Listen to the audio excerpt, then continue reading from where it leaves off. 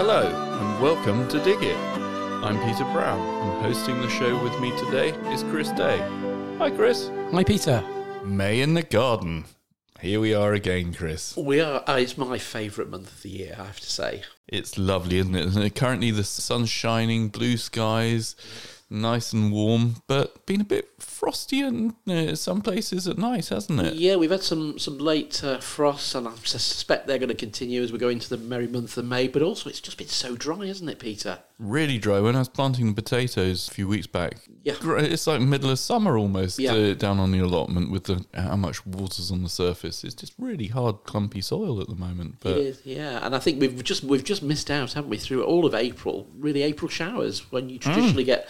I always used to, when I was at college, we always used to describe April as the mist propagation month, because basically everything used to come up, your weeds, your plants used to break dormancy, which was great, but yeah, we've just not had that rainfall, which is so vital at this time of the year to get things moving for the spring. And and the summer. no fog either, really, has there? No, It's like I that's guess true. the rain causes the humidity, which causes the fog, which obviously helps keep everything nice and moist. Yeah, certainly, and certainly walking around the garden, you know, we're seeing lots of things sort of breaking dormancy, but certainly on our obviously our bare root side of the business, our mail order side, we're getting quite a lot of calls now saying people, you know, plants not breaking dormancy just yet, and I think that's because That's lack of water. realistically, yeah, keep the water flowing, and I think that the biggest complication is how much you give a plant to, you know, a young plant, and I'm always for, you know, get a good, you know, 2-gallon watering can, make sure there's a decent fine rose on the end so you can sort of percolate that over the soil, and that will then obviously get into the soil and give the plant that good start. Once or twice a week usually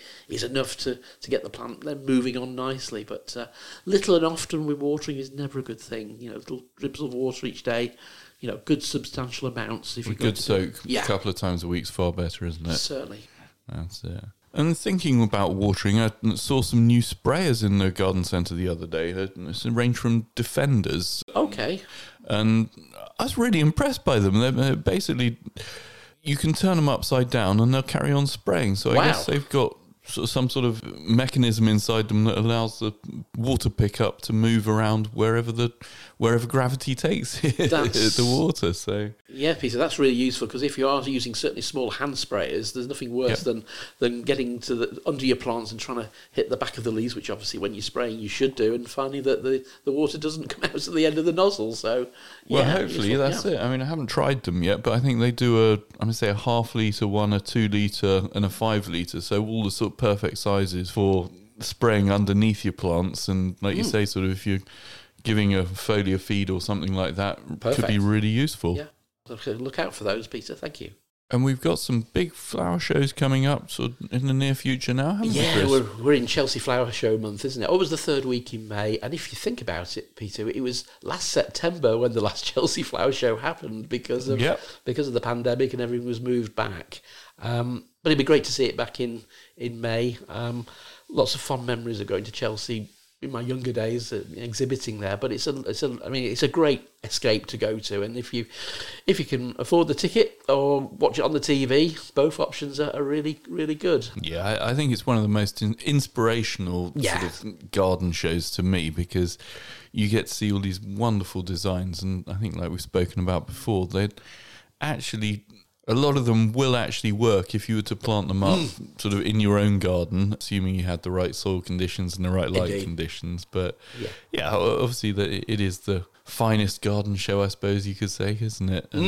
And I suppose when you go inside those wonderful pavilions, as we were speaking to, obviously Rosemary Hardy last month, and obviously seeing what they do with the wonderful displays of delphiniums, plants sort of out of season as well. You know, the begonias, and I mean, it is a real sort of haven for plant people to enjoy and to savour what nurserymen can do, and how good we are as British growers to put those plants out there. So, and it's interesting. We're recording our podcast in a Malvern building on the Buckingham Garden Centre site, and of course Malvern last year picked up a gold medal. And they're going to go for gold again this year. Yeah, because last year it was the disco-themed... It was. Garden shed, can I call it that? But yeah, Malvern Garden Buildings like we I think mentioned before, we record our podcasts in them, and they're just beautiful buildings, and they really are. I'd love one. But. Yeah, most definitely. But what they're going to be doing this year, Peter, is they're doing Planet Studio, is what they're calling it, and it's a flip the perception of the traditional Kew Garden room, transforming it into a contemporary garden bar and entertainment space for those wanting a piece of city nightlife in their own garden. Wow, that would be good. Okay. So I suspect houseplants are going to feature again somehow or other. Yeah, that's it. And yeah, we're seeing a lot of houseplants on the high street. I mean, the number of shops that I've sort of noticed, even in Northampton, I think there's a new houseplant shop. Dobbies obviously went into it, I'm going to say last year. Yes. Really sort of jumping on the bandwagon of houseplants are the new cool thing to be buying into. Indeed. And I think it's great. I mean, it's nice to have the sort of selections that you can now find of different houseplants in these little high street shops. And I think everyone should get into houseplants. They are Most nice definitely. to have in your And house, isn't it aren't just they? nice to see on the high street, there's so many empty shops, and if they aren't, going over to charity shops or other more coffee shops perhaps, isn't it just nice to see some, different entrepreneurial people getting involved in that and sharing their passion, which obviously is happening there. I think that's it. And also quite a few of them are selling cut flowers as well. So it's a nice sort of dual purpose shop, as it were. So if you want something that's going to grow. 'Cause personally, last present we got given in our house was a blue hydrangea. It's only a small little house plant, but it's a lot better than having a bunch of flowers. I mean, the hydrangea's still flowering a month later. Exactly, yeah. But much better value, isn't it? Yeah. And the other thing, Peter, is when I was looking through what's coming up at Chelsea, and there is quite a lot of wildflower elements happening. Okay. I mean, we know it really, knowing it as gardens not to include weeds, but there is going to be one garden really sort of doing a rather nice job of it, showing sustainability and climate change as well as the theme. So there's going to be hedgerows in there. You're going to see buttercups, nettles.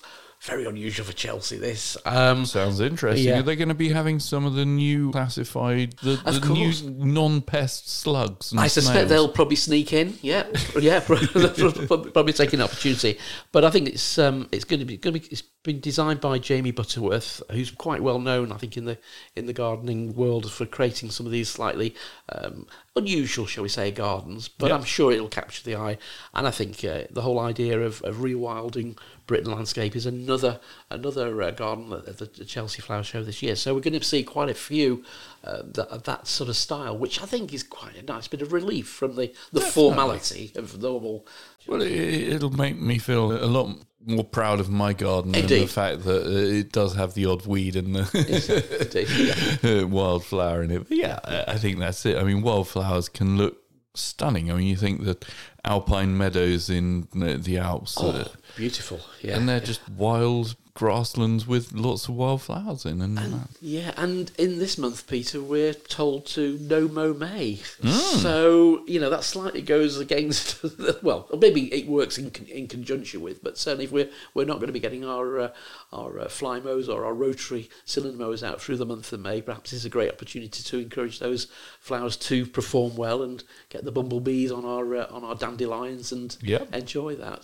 Well, that's it. I mean, obviously, last month we were speaking to David Hedges-Gower about how to care for your lawn, and he was suggesting 2-3 times a week was a good sort of number of times to be mowing your lawn if you got time, and then you'll end up with a beautiful sward of grass.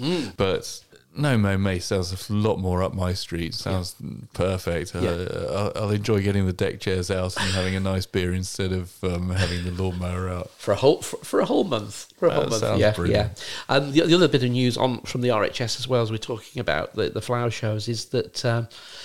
And it's a great call in view of the environmental properties. The RHS are suggesting we should opt for hedges, not fences, when we come to put new boundaries into our gardens. And they've launched £100,000 of new research to identify the best planting combinations. Okay. So that could be good. I mean, certainly good as for our business here, as we're hedging specialists. So we've been doing all sorts of different. I mean, we do the native hedging mix, which is a nice mixture of, as it sounds, native hedges. Yeah, we do. Yeah, we do the soft hues collection with nice, obviously attractive foliage, and then we do the edible hedge. Edible hedge, that's the one, isn't it? That's full of all nice sort of things that you can. I mean, hazelnuts, I think, are one of my favourite nuts to eat, and a nice hedge with some nice hazelnuts in. Yeah. Brilliant. So we've got to wait. The findings are going to be published in 2024, so a little bit of time there. But that's really interesting, and I think that's what the RHS should be all about. You know, trying to link in to find out how we can maximise all the plants we use in the garden, especially hedgerows. Okay, so we're looking through the calendar, Peter, and we've got a few things obviously happening at the garden centre. On Wednesday the 11th and Saturday the 14th, I'm doing another masterclass, growing perfect perennials, which, and it's all based on my experience growing at home. I do like perennials at the best of times, and looking at the whole sort of way of choosing them, theming them, some sort of practical tips on growing them as well. So brilliant. So we'll do two talks, about an hour in length, with a Q&A session at the end. So that's at the Garden Centre. More details on the show note links. Brilliant. And Thursday the 12th, we've got World Topiary Day. I know. I got quite excited when I saw this, actually. Yeah, let's celebrate topiary. Well, I love seeing the Edwardian houses with their lovely box plants out in their porches that all look either trimmed up in perfect triangles or round baubles or whatever. And the different shapes. The swirls that you get, they can be lovely, can't they? I mean, I remember years ago visiting the gardens up in the Lake District. Levens Hall, which I'm sure many of our listeners will be familiar with. It's got the world record for the greatest number and the oldest topiary in the world. Right. Okay. I think there's 100 topiary plants in various shapes. And I do remember years ago, this is showing my age, Peter, watching Blue Peter, going there, and actually I think it was John Noakes actually doing some trimming up these huge, probably not allowed health and safety rope situations with ladders doing the amazing topiary. But it's like the road, the Forth Road Bridge. It's a constant effort to keep it nicely trimmed.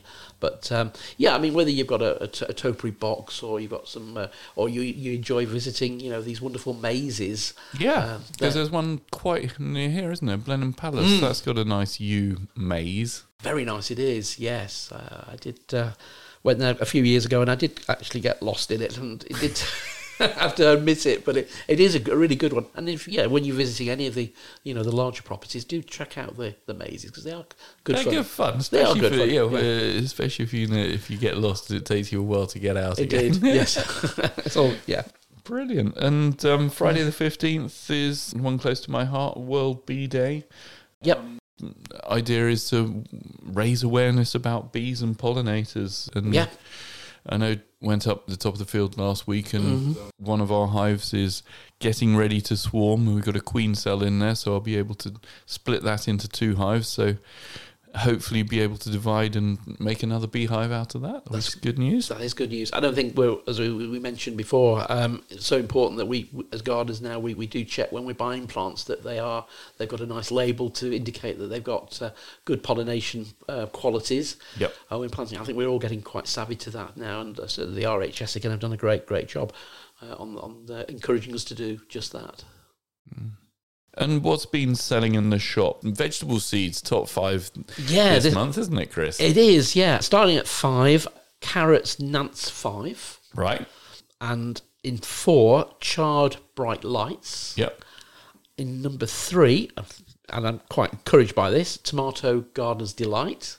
Is that a good one? It is a good one. It's obviously popular. Flavour, it's all about the flavour with that variety, isn't it? And even though we sell countless plants as young plants, obviously people like growing them from seed, which is good. In number 2, we've got a beetroot, Baltardi. Yep. And in number 1, surprise, another carrot. Wow. Autumn King 2. Okay. So to have 2 carrots in there, top 5. It's good, and that's based on sales from the beginning of January. Surprises me. I'd have thought Outcut Dolce would have been in there, but indeed, maybe not. Yeah. Carrots are the new broad beans. But you go down. Yeah, but I mean, broad beans came in at number 9. That was Bernard's, and then a good solid top 5 there. And as it's May now, Chris, what jobs have you got for me? My word, get on with this month? Where do we start, Pete? It's a lot. Well, I I suppose. don't have to mow the lawn anymore because it's no mow May. But should we be feeding it? I suppose should we be helping our wonderful bees and pollinators? So yeah, Getting the grass growing. Yeah, I mean, like we've discussed, I think before, it's best time to put a lawn fertilizer, the granular fertilizers on, is the day before it rains. But looking at the weather forecast at the moment, there's just no rain forecast. So I guess if you're going to feed your lawn now or in the next week or two, give it a good watering in to get the fertilizer to sort of start dissolving into the ground. Is that the best way to do it, Chris? Most definitely. Otherwise, you're going to end up with a very scorched, very yellow-looking lawn, and I think especially in view of the fact that the soil within your lawn is so dry as well. So, I might be tempted actually, if you're not, if you're blessed not having a water meter, maybe irrigate maybe sort of a couple of days before you're planning to apply your.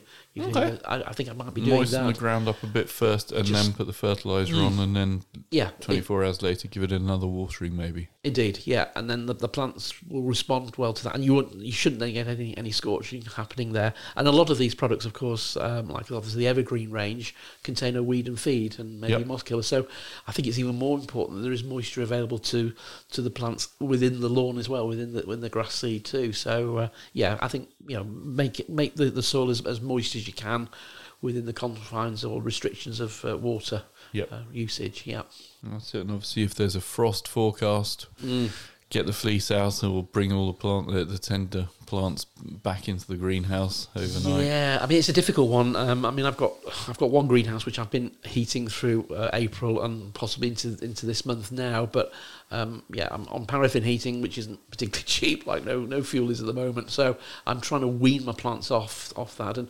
make sure your greenhouse or your cold frames, you open the vents and get as much air into the structure. And of course, if you can oik the plants out and put them outside during the day, then starts hardening them up. That's it. Yeah, and that process usually takes a couple of weeks, which will take us into third week in May for planting at the very earliest. That's it. And the bedding plants we've got the gap at the moment, haven't we, Chris? At the beginning of the month is sort of this year waiting for the start of the summer bedding season. Yeah, I think the growers are always in the same predicament. They're clearing out their pansies, violas, and all the other spring crops. And I mean, it's good to see that we are getting things like lobelia and petunias in there now. And I did see a few dahlias, incredibly in flower. So you've got to be a little bit careful with those. But generally, once you get into May, we all like to get our containers and planters planted first. Hence, that's why we always take I say a gamble. It's never really a gamble because we're fortunate because we're under protection there. We can fleece our stock, but it's when the plants get. It's getting them outside. Be careful. But I think your idea of moving them in and out of the greenhouse is a great one because it just hardens them up a little bit before they go fully outside. Yeah, and toughening the plants up as well because normally if you give plants if you've been growing your own bedding plants, they start to run out of feed at this time of the year anyway. After 6-8 weeks, so you might want to start giving them a little bit of feed. And if you use a high potash feed, that usually keeps the plants more strong if the weather is colder.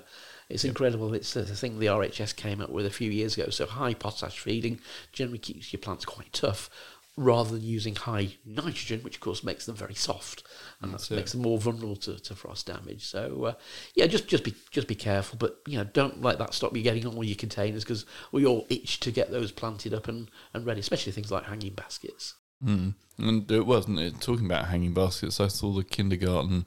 I think instant planters. I think they call poppins. Poppins. I love them. They're great. Solution to all my problems, certainly. I just dump them in the hanging basket and put some soil underneath, and off you go. Boom! You've got an instant hanging basket, and all the neighbours think, "Oh, they've done well. They've got them all as the plants grow, and it looks like a proper professional job." and I think the reason is that the Kinder work in conjunction with Bold Colgrave to bring out all these really good varieties. So you're getting something which has been really thought through by the grower. So it's predictably good results, and that's what we want in gardening, isn't it? We don't want to be disappointed, and those certainly don't. And we always get the amount of phone calls we were taking back last month. When are they coming in? There's such a demand for them. There's a massive demand, and we generally sell out, and that's the problem. Is that Kinder can't grow enough of them because they're that popular, which is brilliant. It is good. It's good, yeah. And of course they do a drop-in or pop-ins, as we call them, for hanging baskets, but they also do ones for pots as well. So if you're feeling you want to take advantage of their know-how, then you can really have a very colourful and they're all themed as well. So I think there's one I was looking at the other day called Sophistication. Okay. Well, there you go. It's got it. Yeah. So it's all the sort of the latest plant varieties there. Most of those plants they put into those containers are cutting raised, so you are getting a much better product than something grown from seed too. That's interesting. Thanks, Chris. And it's vegetable sort of seed planting, and well, for me it is. I'm running a bit late as usual, but time to think about vegetables at the moment, isn't it? Yeah, I mean, certainly at the garden centre we've got a nice range of the little plug veggies coming in now, which is probably going to be good news for a lot of people. If you want to grow things like runner beans, French beans, anything of the tender nature, sweet corn, probably getting a little bit late for tomatoes, but certainly that ilk of vegetables, get them sown now on the windowsill. They'll be up. Multi-sow them, so a couple of 3 seeds to a 9 centimetre pot, or a couple of seeds to one of these plug trays, and off you go. And they'll be up within a week, 10 days, and then grow them tough, grow them quite hardy if you can. Yeah, because I normally start mine in a little propagator in the conservatory, so it's nice and warm, and that seems to get them firing up. And then I put them outside on the patio, and then a few days later take the lid off in the day. Perfect. So they get a little bit of wind on them, and that seems to... The sweet corn certainly do well, and that hardens them up nicely.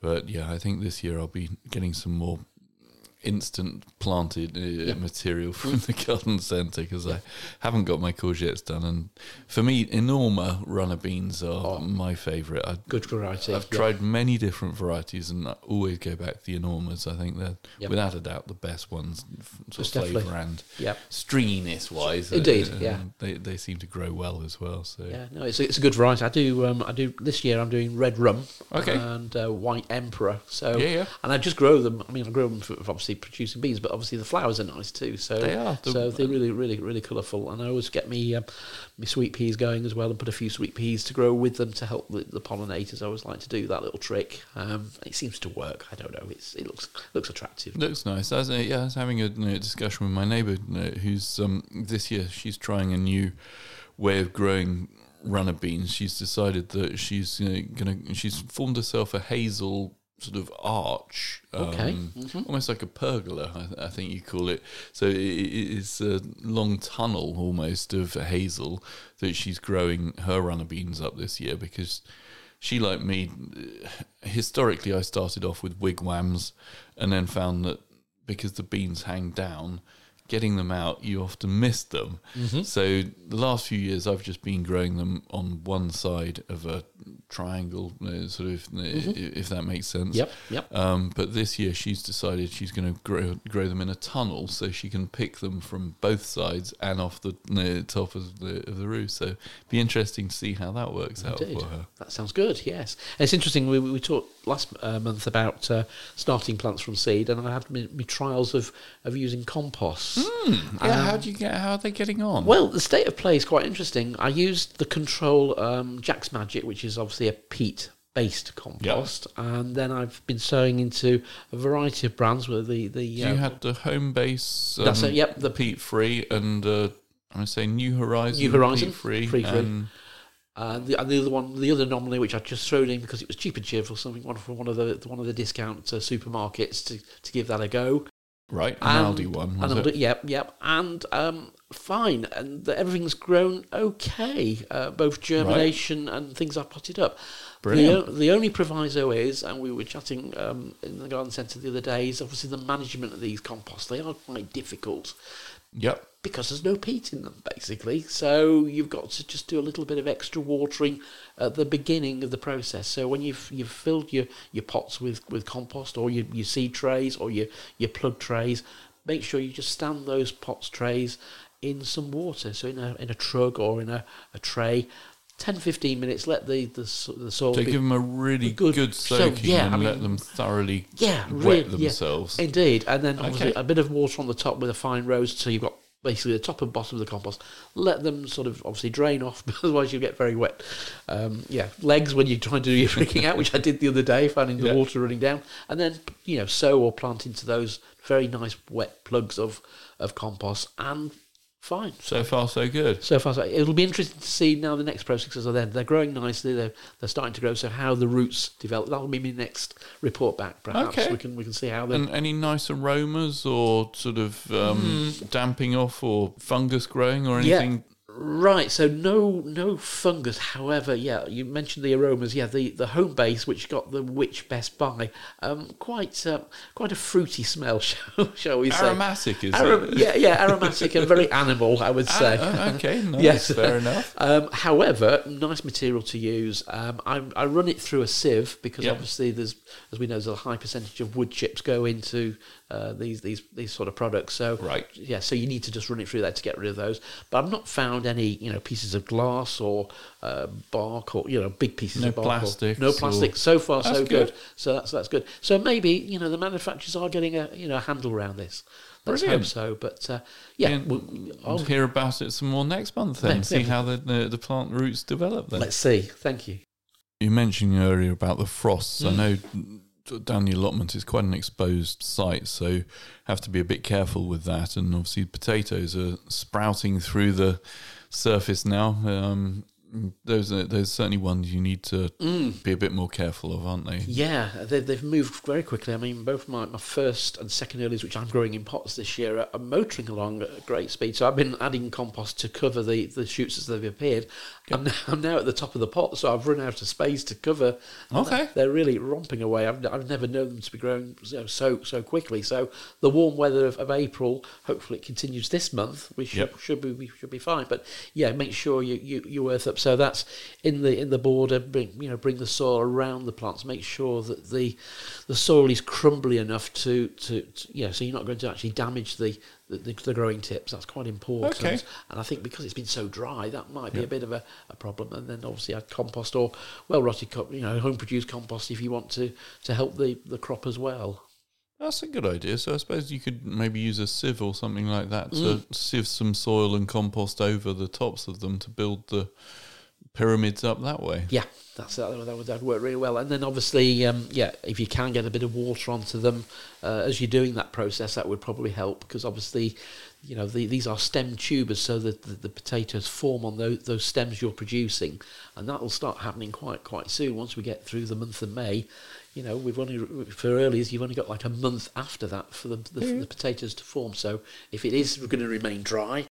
Worth watering potatoes. Most definitely. Because your potatoes are obviously grown very well. I was chitting some Red Duke of York, and I also this year I've grown Desiree Red Duke of York Santana, yes, and the Red Duke of York. I put them all in the garage to chit at the same time, and the Duke of Yorks must have been 8-10 inches tall, the chits on them. So I took your tip of cutting them in down. So hopefully we'll see how they do. But they went in the ground, and we'll see. They're just starting to break the surface, so they're still alive. I haven't killed them yet. No, that's good. That's it. Yeah. And vegetables, I guess, now the frosts are passing, can we put things like the courgettes and beans in yet? Yes, so just watch the weather. Have some horticultural fleece handy. I think that's the thing. And we were talking about if you're putting in things like courgettes and pumpkins and things, the old trick with a 2 litre bottle, plastic bottle. Yeah, recycle it. Use that as a little cloche. Maybe that might just help, to keep the warmth in, especially on a cold night. I mean, there will come a point when the plants will outgrow the space you've given them, obviously, but it just gives them that perhaps for the first couple of weeks, a little bit of protection. Just leave the top open. Good idea, yeah. Yeah, and it's obviously something that's recycling, isn't it, or upcycling our plastic too. Yeah, because my Red Riding Hood tulips I planted last autumn have come up, and looking good. 2/3 of them have had a flower. The other third got eaten by slugs, but okay.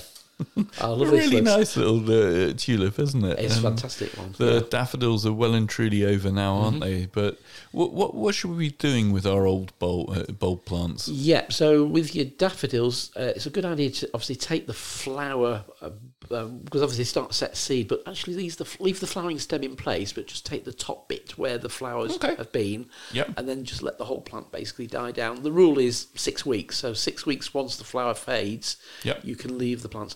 Then give them a dusting of fertiliser. I mean, you could use you could liquid feed, something like Phosphagen, bloodfish and bone if you wanted to use bloodfish and bone, or a bit of tomato feed would be good. With tulips, it's a bit more tricky because a lot of people, like myself, grow tulips in pots and then take them, oink everything out to make space for the summer colour. Yep. So what I tend to do is just dig a large hole in some just different areas of my garden border and just drop the whole thing in. Okay. Plant them a little bit deeper than they were in the pot. Yeah. So some bit of compost in there around just to settle them in, give them a good water. Yeah, take the dead flowers off as and when that happens, or they should be all coming to that point anyway, and let them die down naturally. And Okay. that hopefully means I will get a bit of a show on that new space in the border. So yeah, it's just managing them really. Just give them a little bit of feed. Don't tie the leaves in knots or do strange things with the foliage. 6 weeks after that flower's faded, you can cut the foliage back. That's quite good. But in the meantime, give them a bit of help with some feed. And the same with bluebells and snowdrops.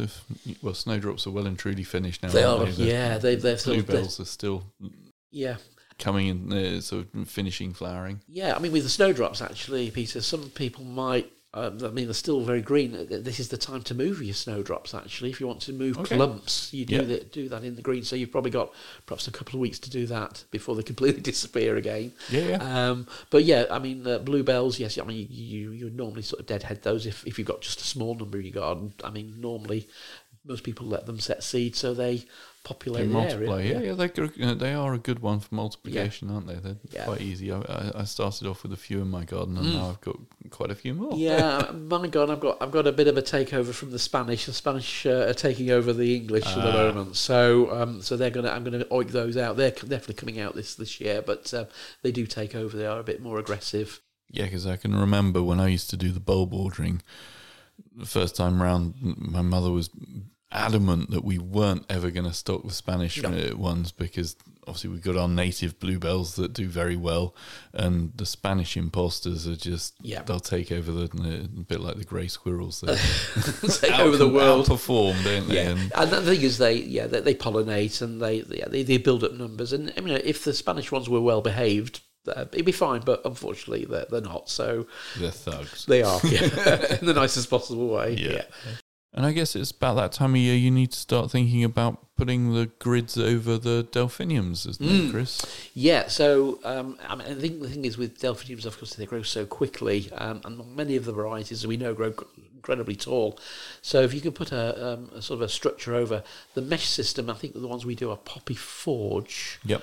They're nice. I mean, they look good. They're well That's made. a nice green. Yeah. They're quite camouflaged. They are, I guess it's getting them on nice and early so the plants grow into them rather than putting them on in a month's time where you're trying to then feed the plant in through the grid. Indeed. I mean, a lot of people use, pea sticks. You get hazel sticks as that, and that's absolutely fine if you've got a good, supply of those.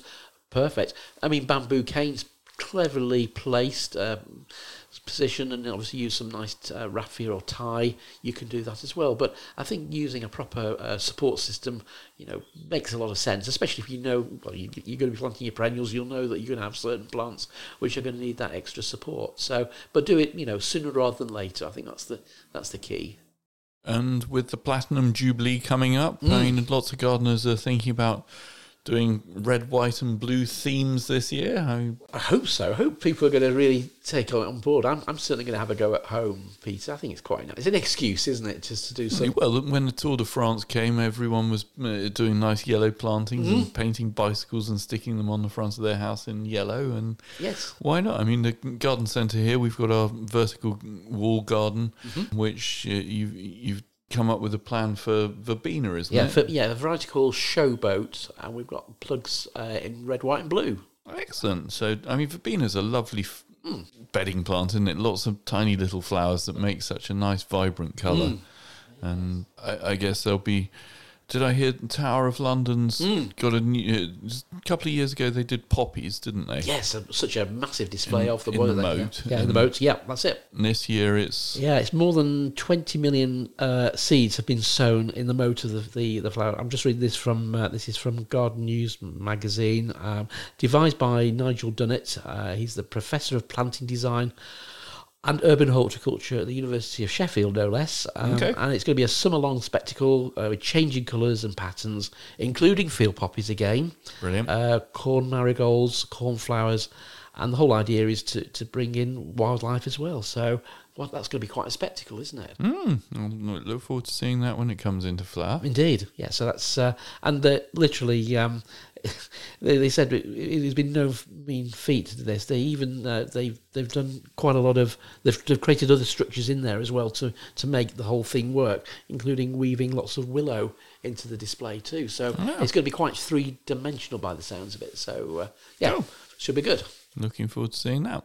And with the season now sort of quite underway, I noticed a few new faces down on the allotment where old plot holders who've given up their plots have been sort of moved on, and the new faces have all arrived. It's a nice sort of change in the scenery, isn't it? And I think allotments are really...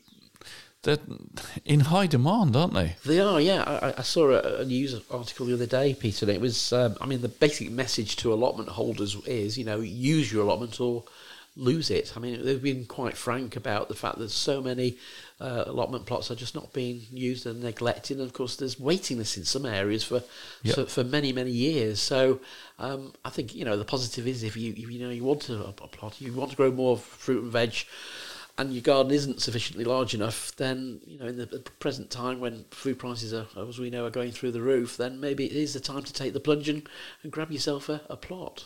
Definitely. And I mean, they're nice spaces to go and get yourself outside and get some fresh air and do a bit of exercise. And I like my allotments. It's good fun. Yeah, I think they always say, don't they, the garden is the next best thing to an outdoor gym.